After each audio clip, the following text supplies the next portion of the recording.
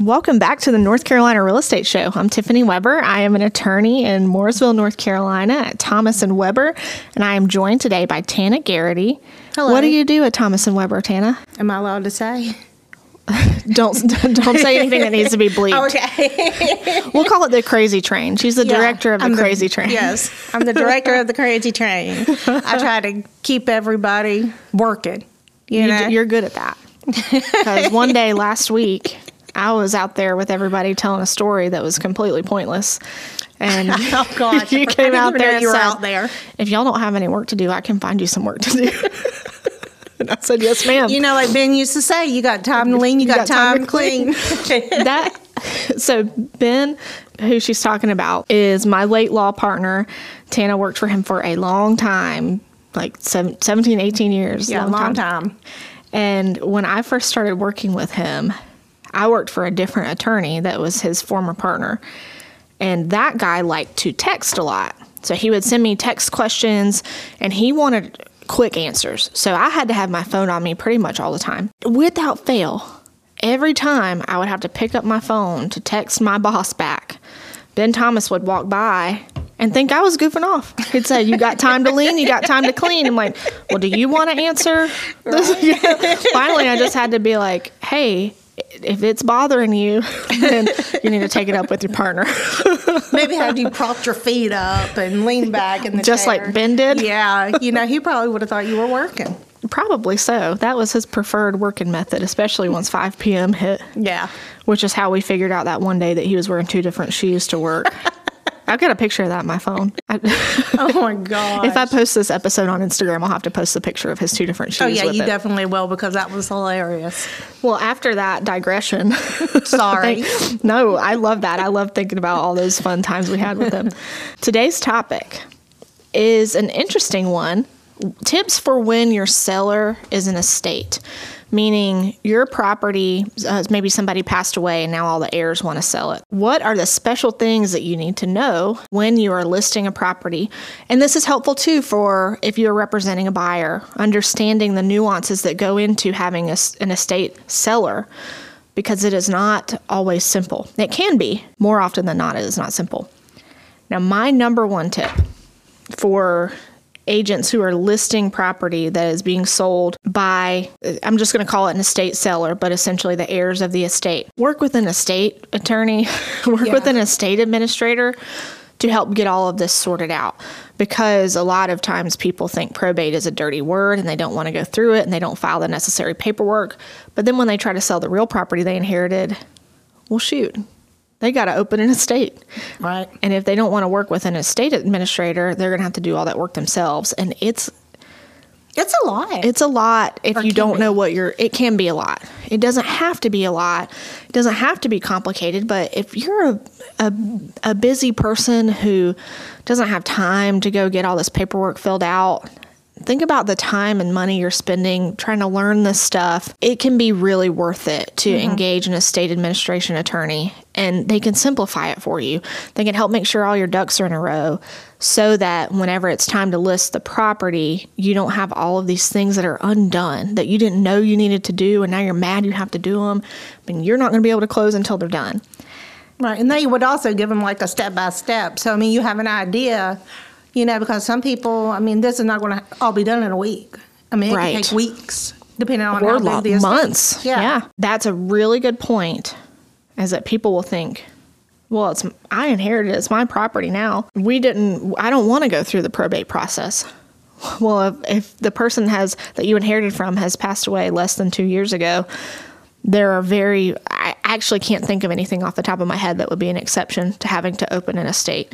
There may be something that I'm not thinking of right now, but off the top of my head, I can't think of a single exception. If it's more than 2 years, there can be ways to not have to open an estate, but every situation's unique, so you have to check with an attorney to be sure. Before you ever list the property, you're going to want to find out who actually has to sign everything. Because I get so many calls of people saying, well, I went under contract and the executor's all that needs to sign. But now, this will be sellers that are closing at other offices. And the attorney's saying, we got to have all of the kids sign. Well, yeah, that attorney is right. Because there are so few paths to allow the executor to sign a loan when the estate is open. Almost all of the paths for real estate require the joinder of the heirs and their spouses if they're married. And imagine if you went under contract, the executor signed by themselves, and you're going through the process and you find out one of the heirs didn't actually want to sell the property. They felt like they were entitled to the property and they're not going to sign anything. Or worse, the heir spouse says, we shouldn't sell. I'm not signing a darn thing. And then you're stuck, or, having to litigate and figure out what can you do to be able to sell this property, because you're under contract to sell this to a buyer, but you've got people that say, I never agreed to that. I'm not signing anything. So that kind of goes back to figure out who needs to sign, and then have those people sign your listing agreement and the contract, because then they're bound to sign all of the closing documents too. They didn't sign the listing agreement and they didn't sign the contract, and one of them gets squirrely and does not want to sign the deed, the lien waiver, all that other stuff. You can find yourself in a world of hurt. Yeah, definitely. Big issues. And Tana, you've been doing this a while. You've seen this before, haven't you? Oh, I've gotten people downright nasty. They either didn't know their spouse had to sign, or one of the brothers, is in jail, and so we have to find somebody to go get them to sign. I mean, some people will get downright nasty with you because they didn't realize that everybody had to sign. There's just steps you got to take, and it's best to go ahead and understand them up front before you even list the property. I mean, before you even contact an agent, you might as well go ahead and try to take care of steps 1 and 2, maybe, but... Yeah, but especially if you're an agent, if you can do some of this legwork up front, find out, has there been an estate opened? Did the person have a will or not? Because the will can control where the property goes. Not always, if it wasn't specific or didn't have a residuary clause or all kinds of reasons. But usually the will tells you who owns the real property now. But if they didn't have a will, then the North Carolina laws of intestacy control who owns the property. So you might assume so-and-so passed away. His wife wasn't on the deed, but they were married. So it should be hers now, right? Well, did he have kids? I don't know. I mean, there's all kinds of things. You're probably going to have to draw the family tree so that we can figure out under the laws of intestacy who owns this. And, I thought this was interesting. I'd seen another attorney's seller info sheet recently, and I think you might have seen it too, but you were looking at it for a different reason. But this attorney said, if this closing involves an estate, you need to go ahead and send us the family tree. Really? I did not see that. Yeah. I did not see that. Yeah, I thought it was interesting because, if there's a will, you don't have to worry about that as much. But if there's not a will, my goodness. I think in our office, we have a title abstractor. And not every attorney has an in-house abstractor, but we like to do that just so we can turn title faster. Well, this particular file has, 8 estates involved? 7 estates involved? Oh, because the heir of the estate passed too? Yeah, so the person who owned the property passed away, and then all of their heirs passed away, and some of the heirs have passed away. Not all of them had wills. That's just when you bang your head up against the wall. Yeah, that's when you call your buyer and say, are you sure? Are you sure you want to buy this? But you also have to set expectations with the buyer of, okay, this is not going to be easy to sort out.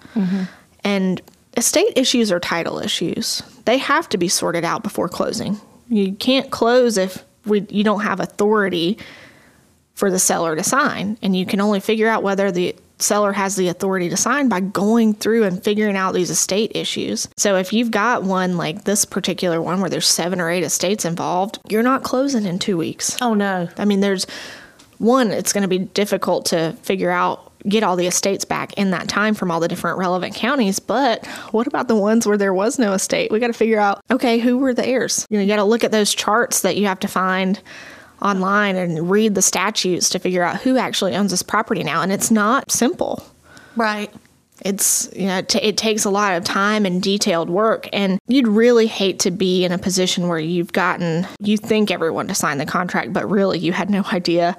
You've got so many more people that need to be involved and you don't know whether they will or won't.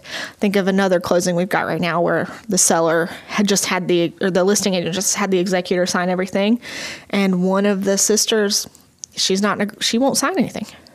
So that's a whole different host of issues. I'm not going to talk through how you remedy that, but I'll tell you how you can avoid it. And that's by doing the legwork up front. And if you're not sure, don't assume. Ask an attorney. You can ask their real estate attorney, even if they're not, like, for example, even if we're not closing it, if an agent reaches out and asks for help, as long as we don't have any conflicts of interest, I want to help. Right. So, don't be stressed out if you're the listing agent and you don't get to pick where the closing is. Attorneys understand.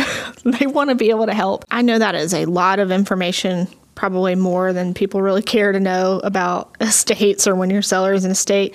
Maybe you know all that already, but if not, hopefully you got some tip out of that can make it a little bit easier for you next time around.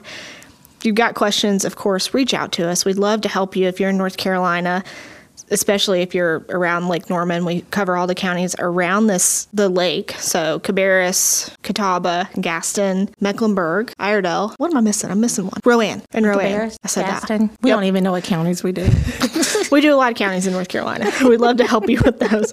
So I hope that this podcast was helpful to you, at least get a little nugget out of it to make your life a little bit easier. And we will catch you on the next episode of the North Carolina Real Estate Show.